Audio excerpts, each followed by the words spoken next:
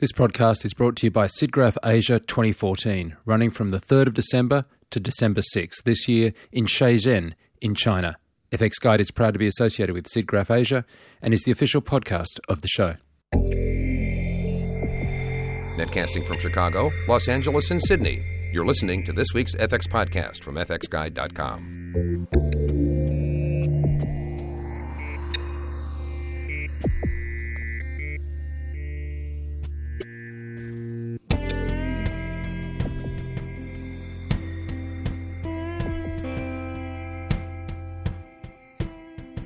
Thanks for joining us for this FX podcast. The FX podcast is where we talk one-on-one with top visual effects artists doing cutting-edge work. We dig deep into the technical side, advance the craft of visual effects, and pay respect to the hardworking people creating amazing work. Be sure to check out all of our other podcasts at fxguide.com/podcasts. Today, our guest on the FX podcast is Wes Ball, who is the director of the feature film The Maze Runner. You know, in these podcast intros, I often talk about our sister site, fxphd, and some of you may recall Wes's name as he worked with us as a professor at fxphd a few years back. I really think it speaks volumes about how passionate people do so well when we have people like Wes Ball and Gareth Edwards that have shared their talents with people on our fxphd site, shared their hard-earned knowledge with us as professors, and have continued to follow that passion and have gone on to direct major feature films like The Maze Runner and Godzilla. A couple of professors that have done really well for themselves here. So I think this is a very unique discussion, chance to listen to a director who's one of us, give you kind of an inside look in the process. So without much intro here, let's just jump right in as Mike Seymour speaks with Wes Ball about the film The Maze Runner. So how did you first get involved with the project? Yeah, so basically, I made this little short called Ruin. Made a little kind of stereoscopic short, with out of my little company, All Ball Animation at the time, and I put it out online. It kind of attracted a lot of attention, and that kind of wound me up. That got me into Fox basically, and then we started talking about that project and the larger kind of aspirations I have for this giant epic saga thing. And it was during that project that they kind of, in discussions for that project, they pulled me aside and gave me this book, Maze Runner, which they were trying to make for a while. And then they asked me what I would do with this thing. And so, it was, I can probably give you this artwork too. I went home and pretty much right after I read the book, this one image popped into my head, and it was a really kind of iconic image for me that I used my Ruin assets for, the overgrown concrete look.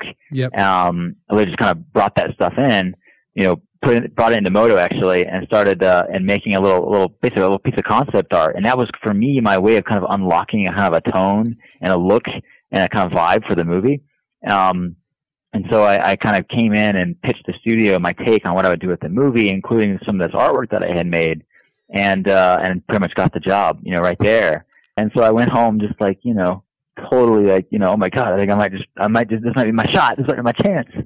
And what was funny, the next day they called me and said, yeah, we do want you to do this movie, but we're going to hold off on any kind of negotiations for a moment here because tomorrow we have you on the books to come in to finally pitch Ruin. And so that Wednesday I went in that morning, pitched Ruin, and we sold that thing in the room with me and my buddy T.S., the writer. And so by the end of that day, Wednesday, I had two movies of Fox. There's Maze Runner and Ruin. So it was like, like I was saying before, it's like, it's an absolutely like, once in a lifetime, once in a million chance that I just got super lucky with, So where's Ruin at now? Yeah. So Ruin, basically, we were on our third draft before the studio kind of, I don't want to say twisted my arm, but, got me in to do the sequel to The Maze Runner. So it's still in very much active development, and hopefully be the next one that I do, because it's a one that's truly near and dear to my heart. It could be something really special. So yeah, me and Tom Scott Nolan, the writer from my friend who's a screenwriter. We went to school together a long time. We had a long relationship together. He's writing that, but he's also writing the sequel. So basically, the other executives are there. His name's Steve Aswell, really awesome guy. He's patiently waiting for us to finish the Scorch trials here so that we can get started on Ruin, basically, and hopefully get it out there. 'Cause it'd be a fun one. One of the things I wanted to talk to you about was your process. And you already said that you went to those assets to kind of get the tone, I think was the word you used, for the film. Mm-hmm. And I'm not talking necessarily specifically about this next sequel, but like when you've got some material like that and you have to now have the job of directing that, there's the visual component, but there's, what character arcs are going to play. Like not every single word on every single page is going to make it into the film. There's got to be a screenplay, of course. But how do you kind of map out stuff at this early stage? Do you like to put cards up on a board? Do you like to just draw diagrams to connect to the plots? I mean, how do you kind of visualize or even do you visualize a story? Yeah, I mean, my whole process really is very much kind of a visual one. And you're right. I mean, this is my first time ever really adapting a book. And that was probably the biggest challenge aside from just kind of the budget and the kind of, the scale of movie we're trying to achieve on the resources that we had. The hardest thing was really trying to we're not a huge book series. We're not like as big as say Hunger Games or something, but it's significant. It's several million copies of the book. So the fans were really important to us and to me too, because they were going to become our little army, So, trying to hold on to everything I could in the book and just stay true to what was in the book. But at the same time, like you said, you can't put everything in there. So, that was not an easy process. And for me, it was a lot of visual stuff. There's a lot of key visuals that I wanted to really see in the movie, and so trying to figure out where does that fit in and certain ideas that are kind of suggested in the book that aren't really shown. I wanted to, there's this particular kind of sequence called the maze rearranged where, the characters in the book talk about the maze changing every night kind of thing. Yep. And, I knew we had to see that, we had to see that kind of process happen. So, you kind of find these moments through the story and you kind of really just break down that kind of the main plot engine and just find how you kind of stay true to that spirit and still hit those kind of key little clothespins, kind of ideas of the arcs of different characters and story and plot and all that crazy stuff. Because this is a very actually complicated book to adapt. I mean, it's very there's a lot of strange ideas in it, and it's a difficult one.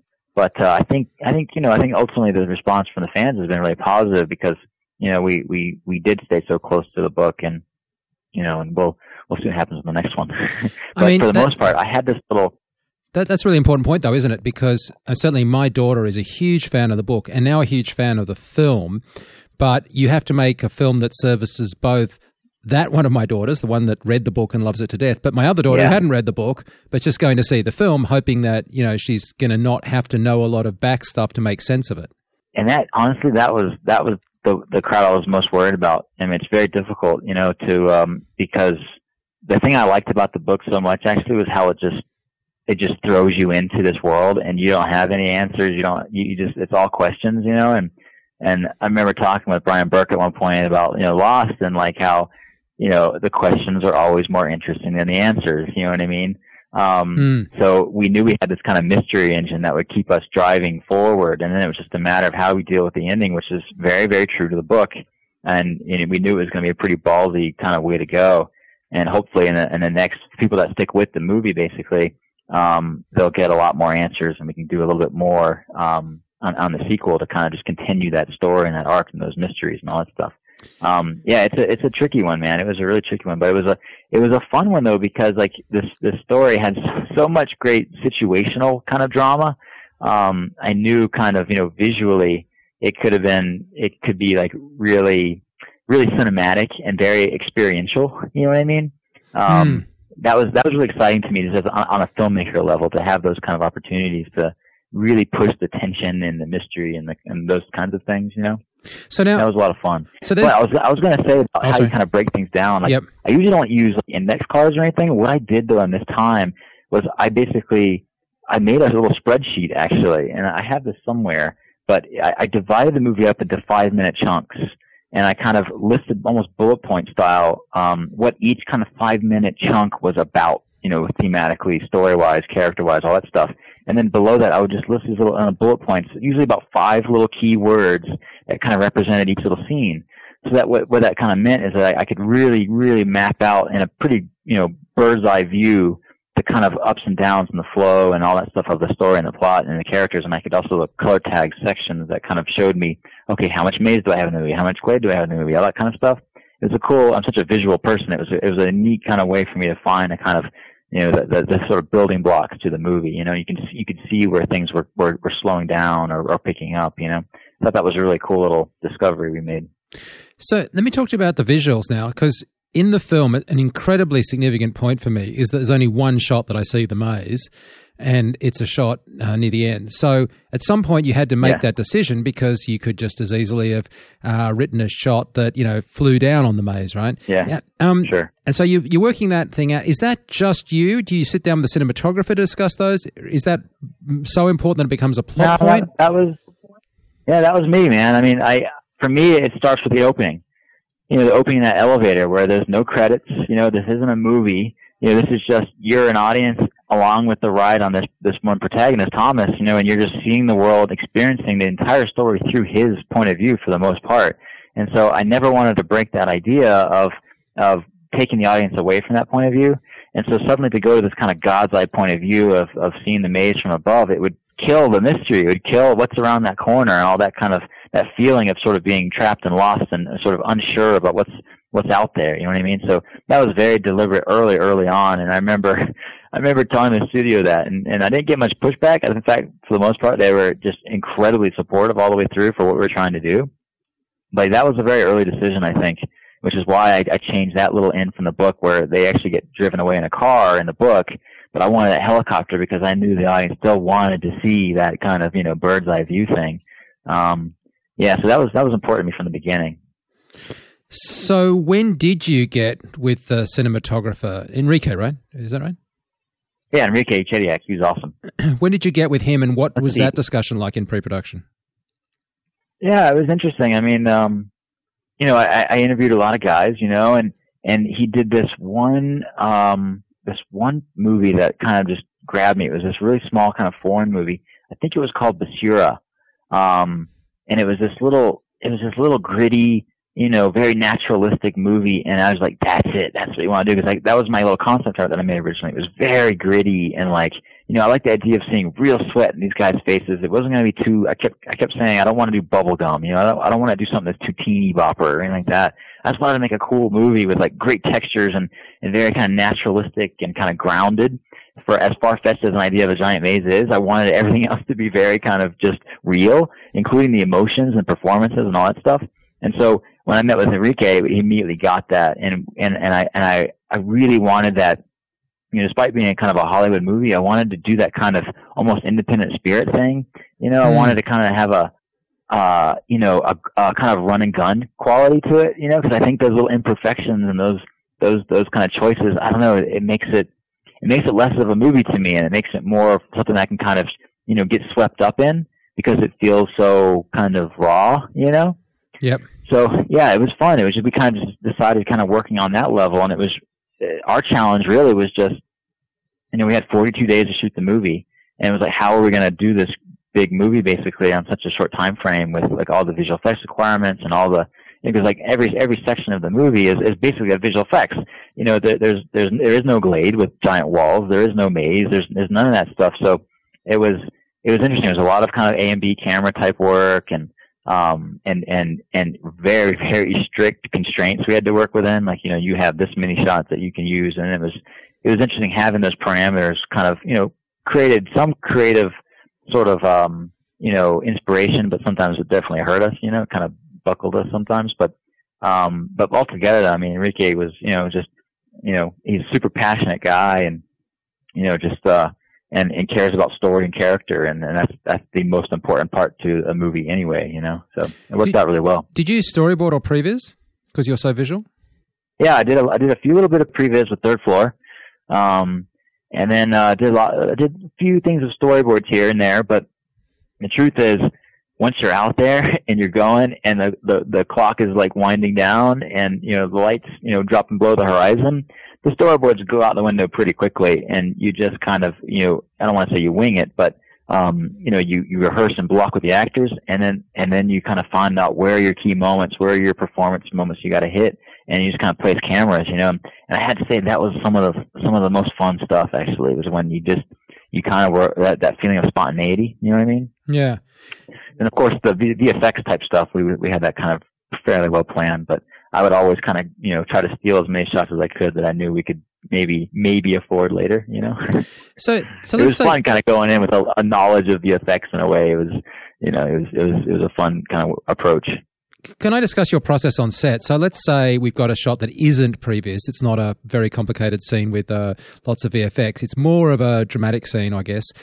You've got Dylan O'Brien there, and you're on set. Have you rehearsed? Do you like to walk the space? How do you work with your actors? Yeah, typically, it's us sitting down, and while 100-something people are sitting there waiting for you to give them their orders, you know what I mean?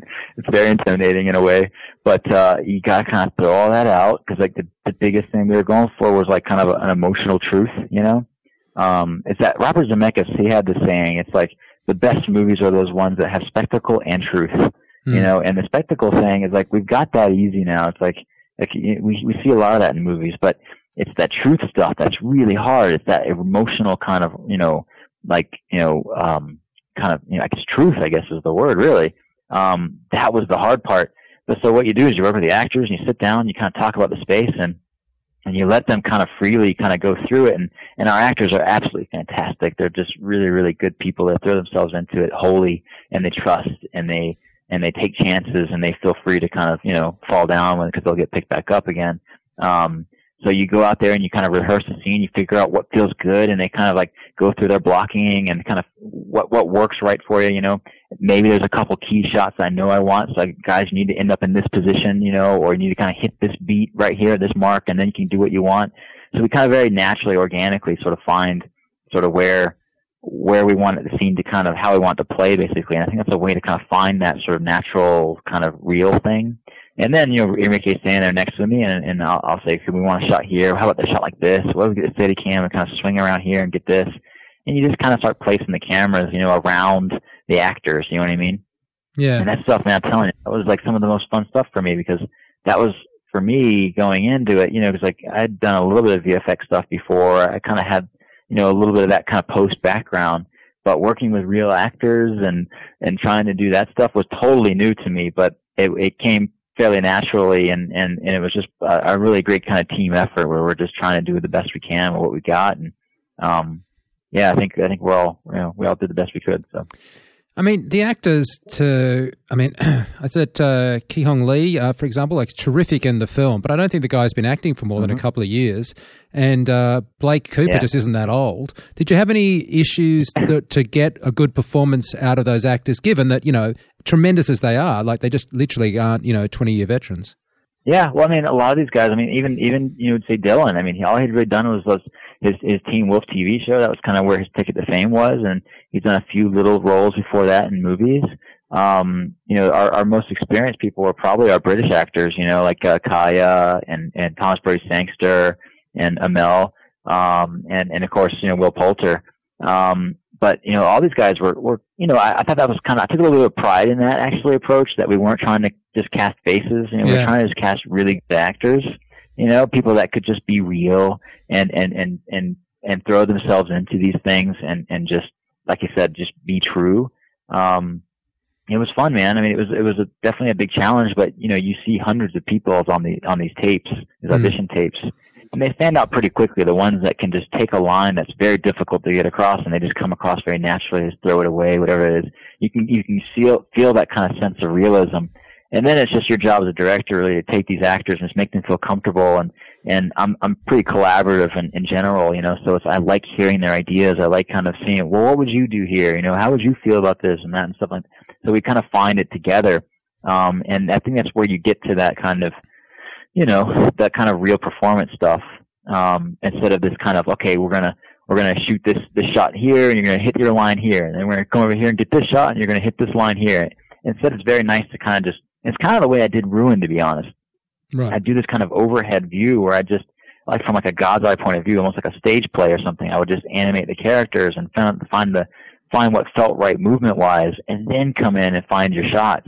And you'd sometimes just find these kind of little moments that you just couldn't otherwise kind of dream up. You know what I mean? So that kind of thing is really important to me to kind of keep a sense of spontaneity and kind of organic kind of life to it, because these things can become so rigidly defined that they lose any life to them. You know what I mean?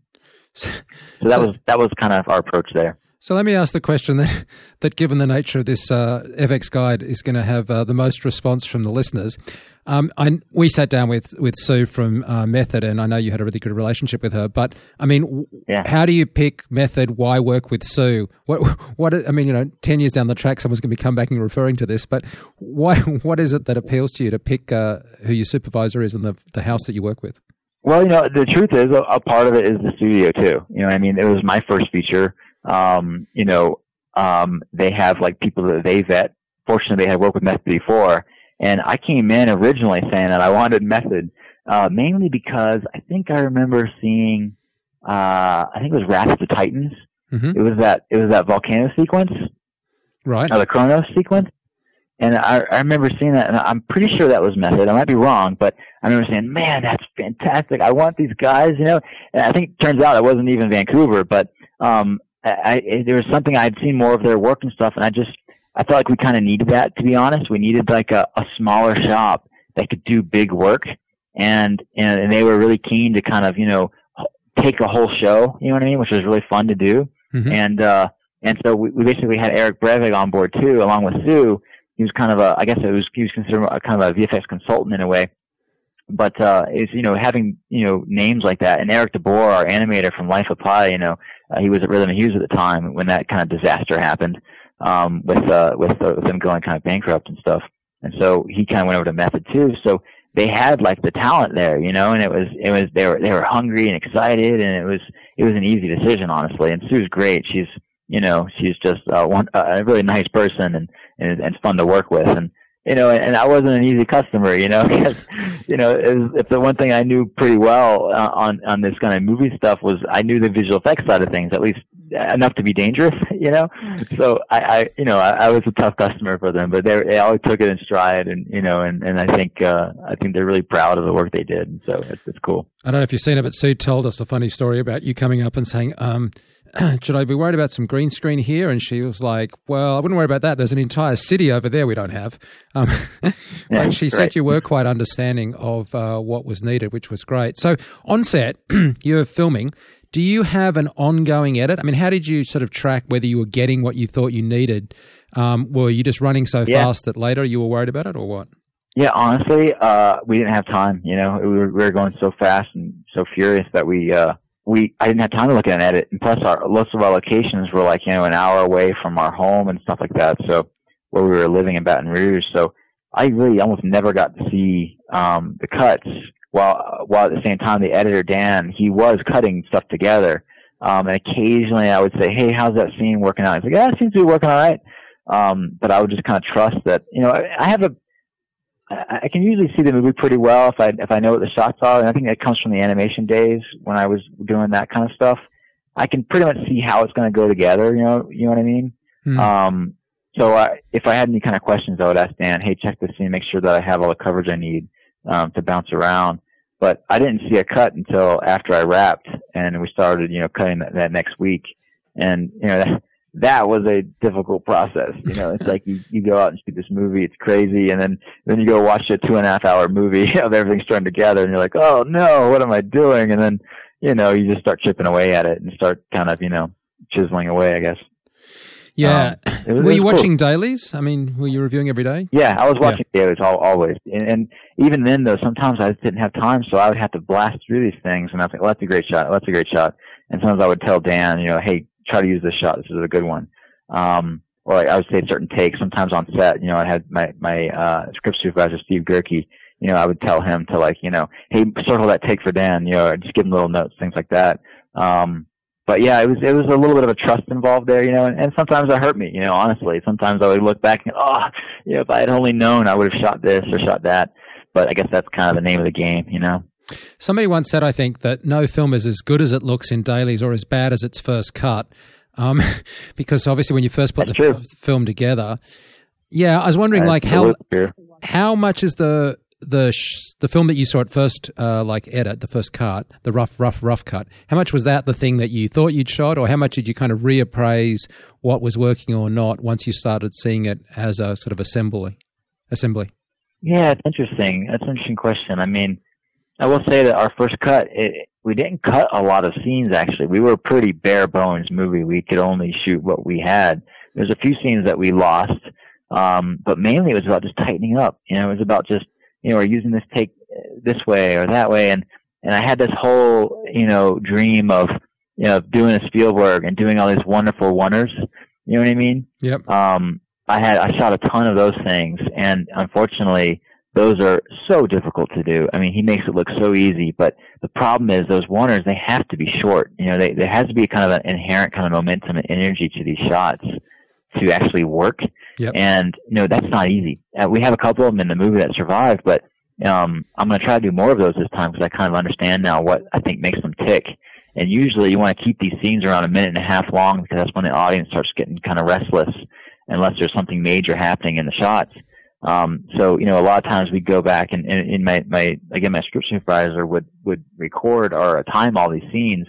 So I'll be able to now in this next one in a week when we start shooting, you know, kind of always keep an eye on. So, okay, what are we tracking at? Because a lot of times what will happen when you're directing a scene, it's like, you know, you'll get swept up in their performance and, oh, didn't they do a good job? And then what happens is that you go, oh, it went 3 minutes long. Oh my God, that's way too long. So really just a simple note of, hey guys, I need you to go faster. Sometimes that brings out a whole new kind of energy and momentum out of the performance, you know? So that's a nice little trick I kind of discovered along the way, I think. And it's a kind of natural momentum and energy that kind of gets put into these scenes, you know?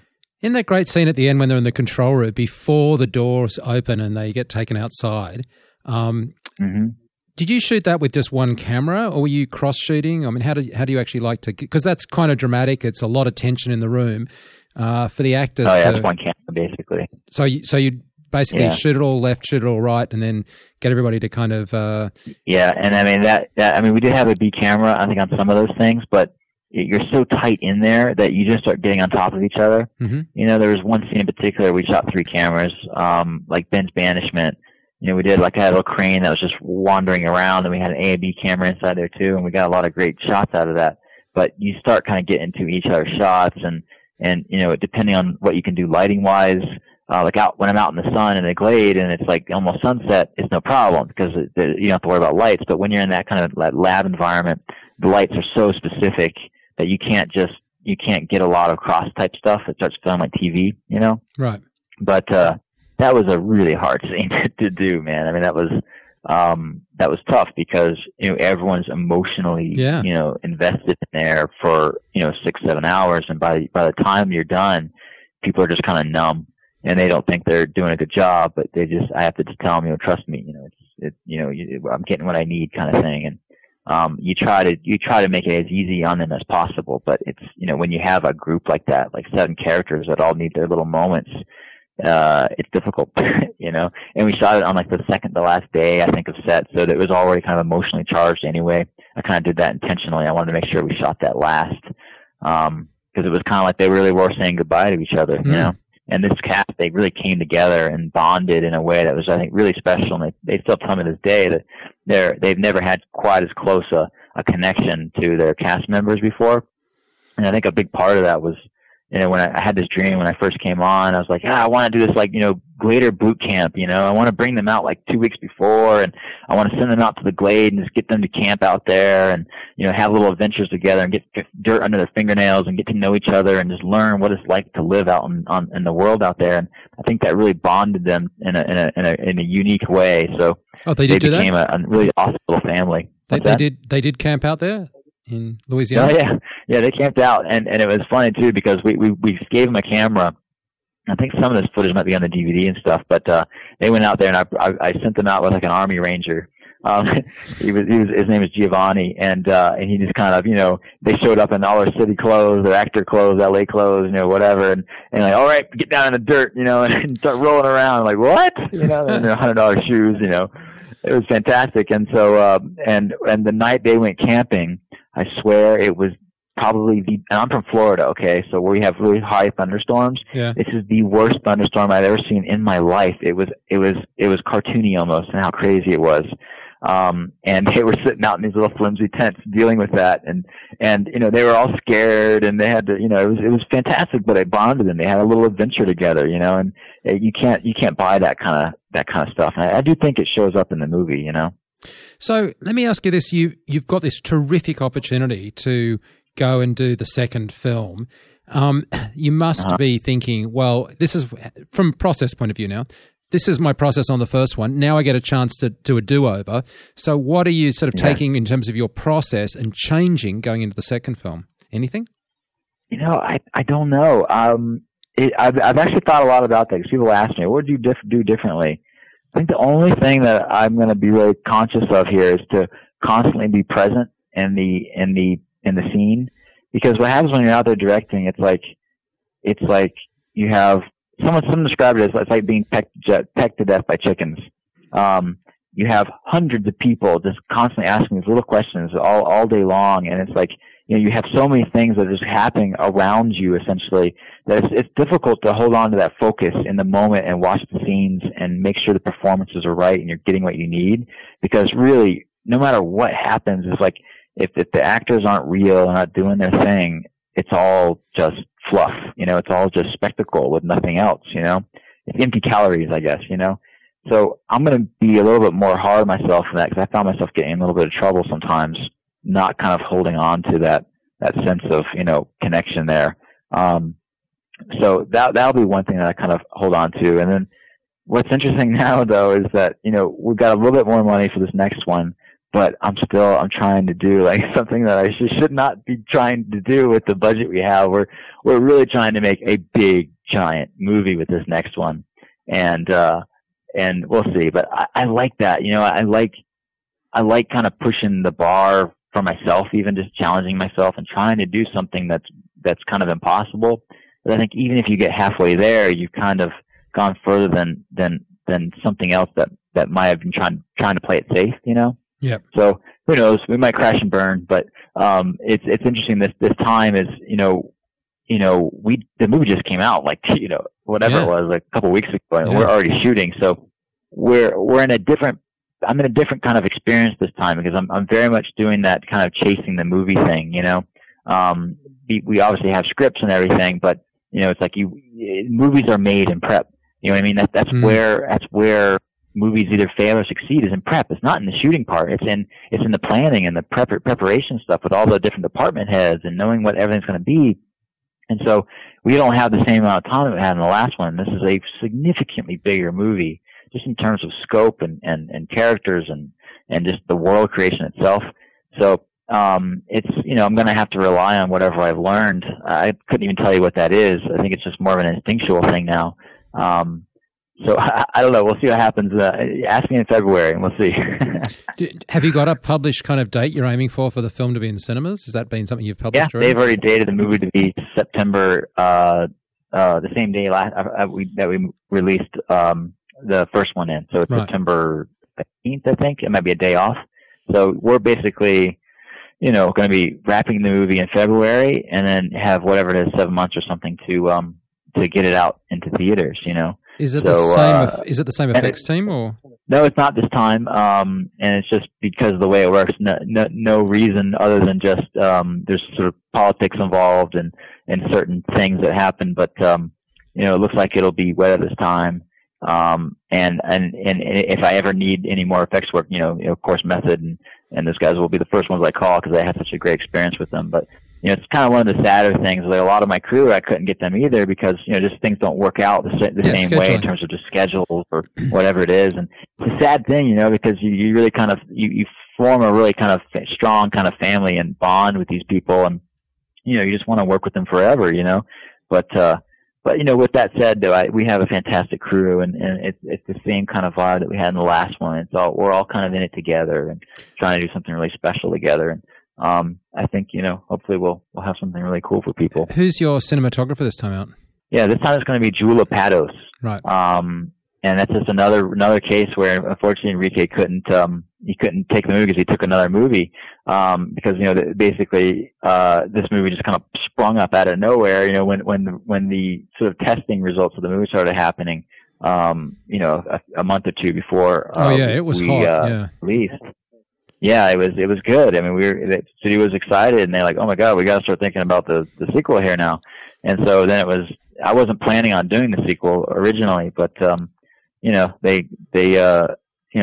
found my way into the story, I guess you'd say, and it's going to be cool, man. I think it's going to be really great. But are you going to previs this one more than the last one, or are you sort of the same approach? Because yeah, I am. I'm prevising a lot because there's a lot more world creation and set piece type stuff here, and they're they're much bigger basically. So there's a lot more moving parts to them, and it's the same team basically. Jordan over at Third Floor has come on, and he's leading up that charge, and we're just trying to keep up basically. And, Third Floor is a marvelous company, isn't it? Third Floor is a great company. That's right. Yeah, they're fantastic, and they did a really good job for us on the last one too, and especially posters. That was an interesting new kind of thing for me to experience too. But yeah, it's a good team, man. I'm really happy with it, and a lot of familiar faces for sure coming back, but some new ones and some kind of new additions to the family. It's gonna be cool. So I saw a photo of you at, I think, WonderCon. I think it was a selfie you took with the crowd behind you. And I was just struck by this kind of enormous room full of fans and appreciative audience. Does it kind of seem a bit surreal when you're sitting up there on stage looking down at this going, wait a second? Because, you went from, not having that to having that in a pretty short order. Yeah, YouTube videos to Hollywood movies, right. It's very strange. I don't know. I definitely I don't enjoy the, the spotlight, I like being behind the camera, I don't, it's fine. It's kind of my job, I guess, to go out and do that stuff, but, I don't feel any different. We're just trying to make a cool movie, and, we're constantly up against it, and, always making compromises, of course. That's what movie making really is, to be honest.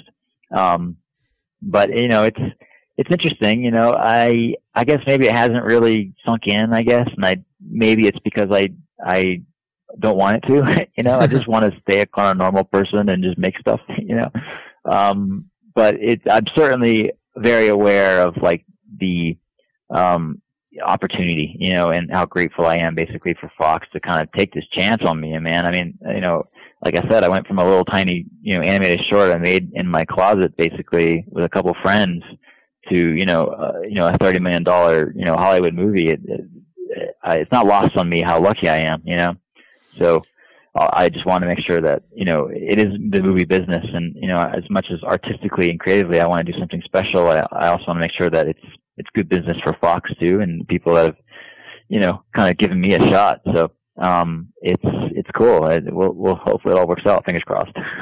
Well, I'm sure we're all looking forward to seeing the Gladers outside the maze. And we're looking forward to that film when it comes out. But thanks so much for taking us through the process, because we do really appreciate it. And, of course, we're also, damn bloody proud of you. You've done such a brilliant job, so well done, man. Thanks, man. It all started with Effects Guide, my little class that I put out there, I don't know how many years ago it was.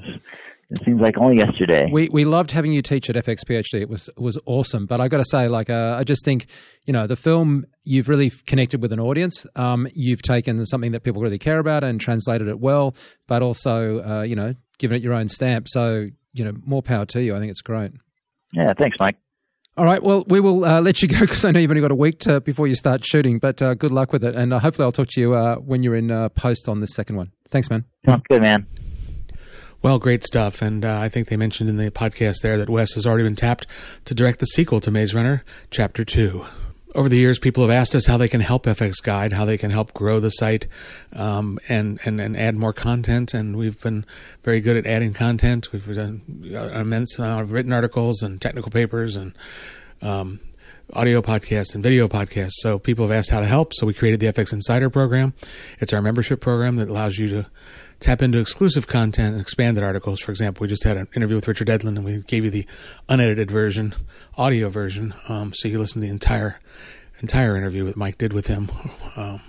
for the FX Insider members. So check that out over at fxguide.com, and there's an FX Insider tab. It's inexpensive, but every little bit helps. And you've been listening to the FX Podcast. We also do other podcasts. The VFX Show reviews visual effects and current releases. We also dip back in and tackle classic films as well sometimes. And the RC Podcast covers digital cinematography. So check those out. And our video podcast, of course, FX Guide TV. You can find all of that with in-depth articles, news, and more at fxguide.com. And as I said, fxphd.com with extensive online visual effects training at an amazing price. So that'll do it for this episode. For my partners Mike Seymour and John Montgomery, I'm Jeff Huser. We'll see you on the next FX Podcast.